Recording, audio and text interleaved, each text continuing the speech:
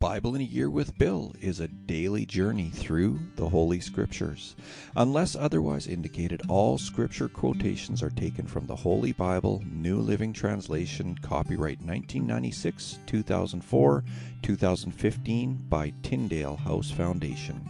Used by permission of Tyndale House Publishers, Carroll Stream, Illinois, 60118. All rights reserved. Today is December 21st. We're on day 355 of our journey through the Word this year. My name is Bill, and you are here with Bible in a Year with Bill. Today we're going to continue in the book of John, reading chapters 9, 10, and 11 on this cold winter day. It is ridiculously cold out. I get out for quick walks with Dyson and Lucy, and they look at me after a few minutes and say, "Let's go home." All right, so we come back home and we get into the Word. So, John, chapters 9, 10, and 11 today. Let's get right into it. John, chapter 9. As Jesus was walking along, he saw a man who had been blind from birth.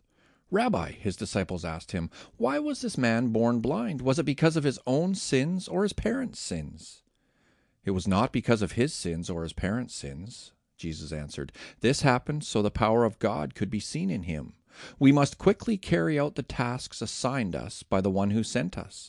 The night is coming, and then no one can work. But while I am here in the world, I am the light of the world."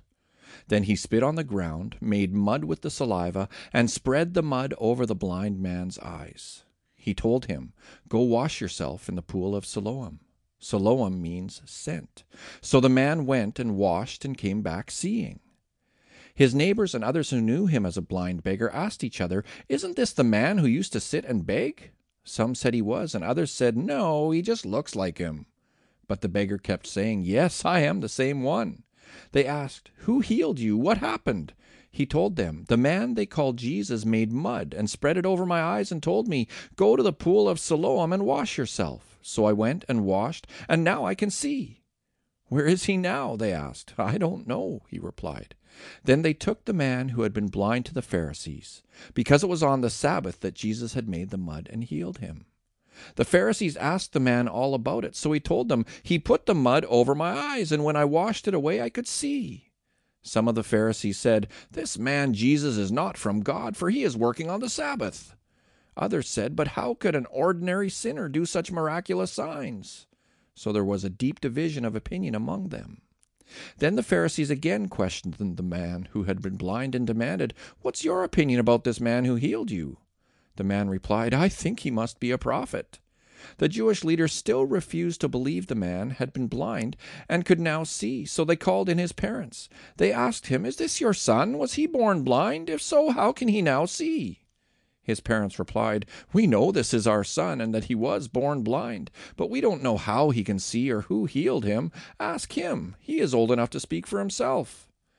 His parents said this because they were afraid of the Jewish leaders who had announced that anyone saying Jesus was the Messiah would be expelled from the synagogue.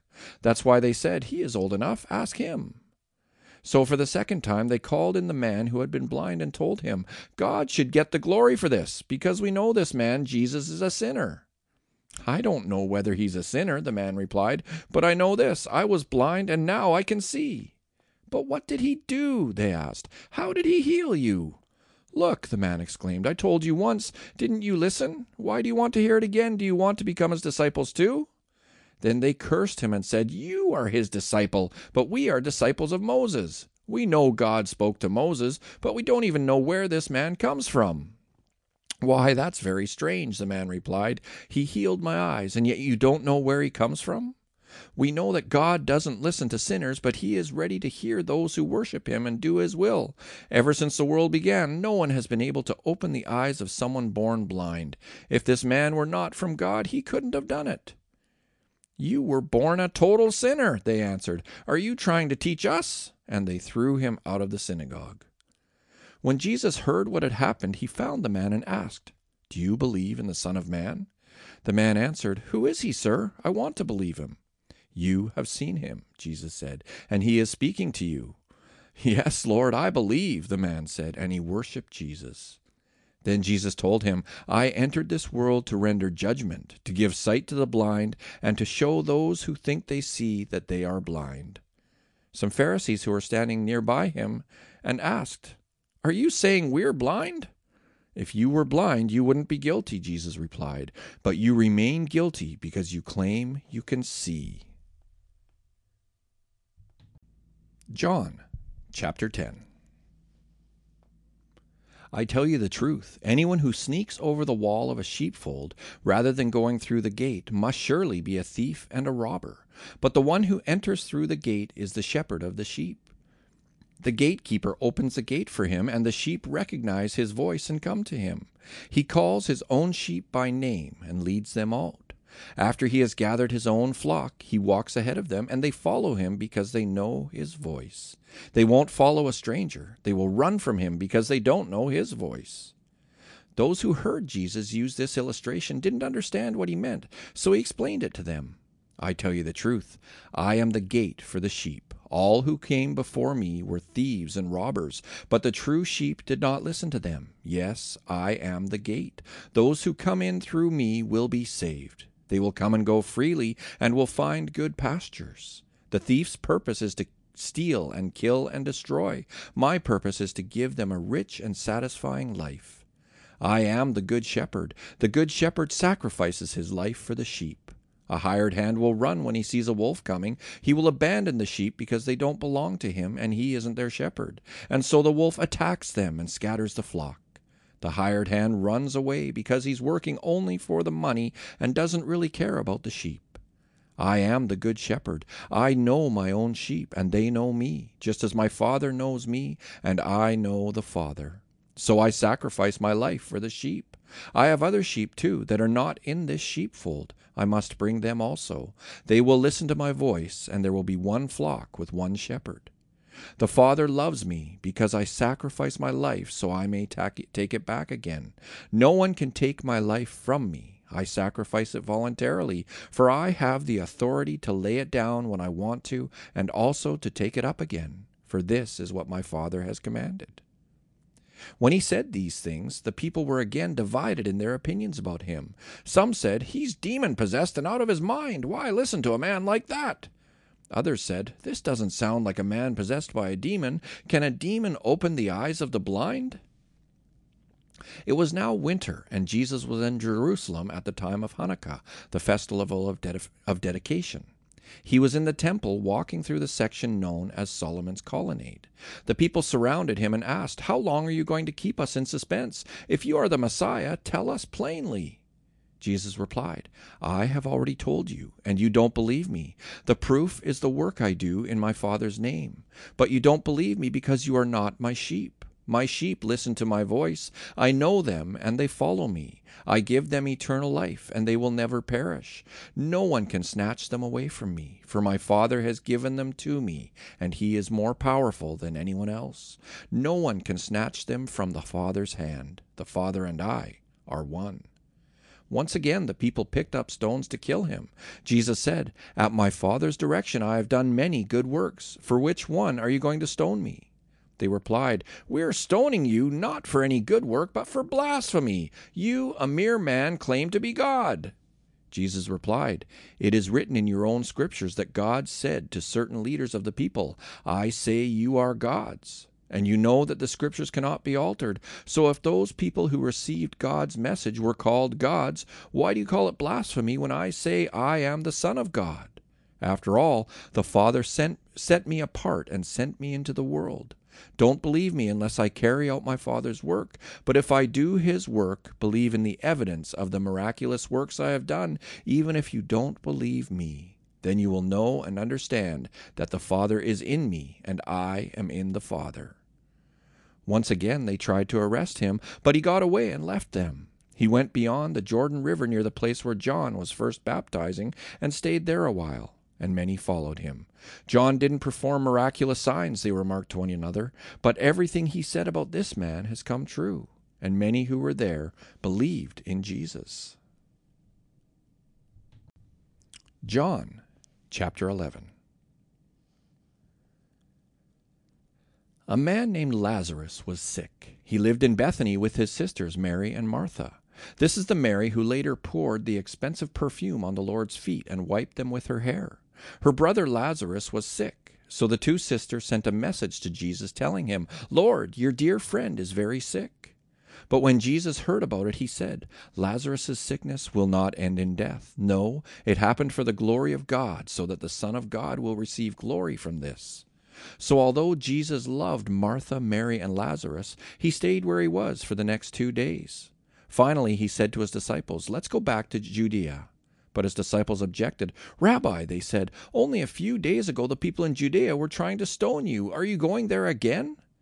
Jesus replied, "There are 12 hours of daylight every day. During the day, people can walk safely. They can see because they have the light of this world. But at night, there is danger of stumbling because they have no light." Then he said, "Our friend Lazarus has fallen asleep, but now I will go and wake him up." The disciples said, "Lord, if he is sleeping, he will soon get better." They thought Jesus meant Lazarus was simply sleeping, but Jesus meant Lazarus had died. So he told them plainly, "Lazarus is dead, and for your sakes I'm glad I wasn't there, for now you will really believe. Come, let's go see him." Thomas, nicknamed the Twin, said to his fellow disciples, "Let's go too and die with Jesus." When Jesus arrived at Bethany, he was told that Lazarus had already been in his grave for 4 days. Bethany was only a few miles down the road from Jerusalem, and many of the people had come to console Martha and Mary in their loss. When Martha got word that Jesus was coming, she went to meet him, but Mary stayed in the house. Martha said to Jesus, "Lord, if only you had been here, my brother would not have died. But even now I know that God will give you whatever you ask." Jesus told her, "Your brother will rise again." "Yes," Martha said, "he will rise when everyone else rises at the last day." Jesus told her, "I am the resurrection and the life. Anyone who believes in me will live, even after dying. Everyone who lives in me and believes in me will never, ever die. Do you believe this, Martha?" "Yes, Lord," she told him. "I have always believed you are the Messiah, the Son of God, the one who has come into the world from God." Then she returned to Mary. She called Mary aside from the mourners and told her, "The teacher is here and wants to see you." So Mary immediately went to him. Jesus had stayed outside the village at the place where Martha met him. When the people who were at the house consoling Mary saw her leave so hastily, they assumed she was going to Lazarus' grave to weep, so they followed her there. When Mary arrived and saw Jesus, she fell at his feet and said, "Lord, if only you had been here, my brother would not have died." When Jesus saw her weeping and saw the other people wailing with her, a deep anger welled up within him, and he was deeply troubled. "Where have you put him?" he asked them. They told him, "Lord, come and see." Then Jesus wept. The people who were standing nearby said, "See how much he loved him." But some said, "This man healed a blind man. Couldn't he have kept Lazarus from dying?" Jesus was still angry as he arrived at the tomb, a cave with a stone rolled across its entrance. "Roll the stone aside," Jesus told them. But Martha, the dead man's sister, protested, "Lord, he has been dead for 4 days. The smell will be terrible." Jesus responded, "Didn't I tell you that you would see God's glory if you believe?" So they rolled the stone aside. Then Jesus looked up to heaven and said, "Father, thank you for hearing me. You always hear me, but I said it out loud for the sake of all these people standing here, so that they will believe you sent me." Then Jesus shouted, "Lazarus, come out!" And the dead man came out, his hands and feet bound in grave clothes, his face wrapped in a headcloth.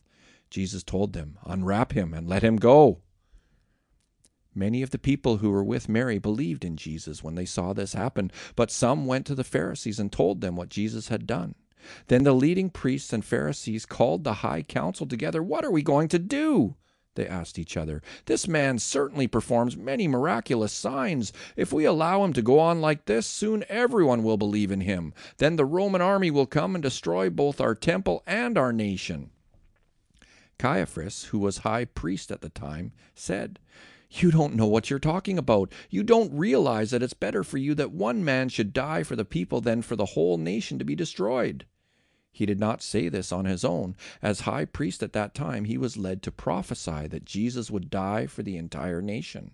And not only for that nation, but to bring together and unite all the children of God scattered around the world. So from that time on, the Jewish leaders began to plot Jesus' death. As a result, Jesus stopped his public ministry among the people and left Jerusalem. He went to a place near the wilderness, to the village of Ephraim, and stayed there with his disciples. It was now almost time for the Jewish Passover celebration, and many people from all over the country arrived in Jerusalem several days early so they could go through the purification ceremony before Passover began. They kept looking for Jesus, but as they stood around in the temple, they said to each other, "What do you think? He won't come for Passover, will he?" Meanwhile, the leading priests and Pharisees had publicly ordered that anyone seeing Jesus must report it immediately so they could arrest him.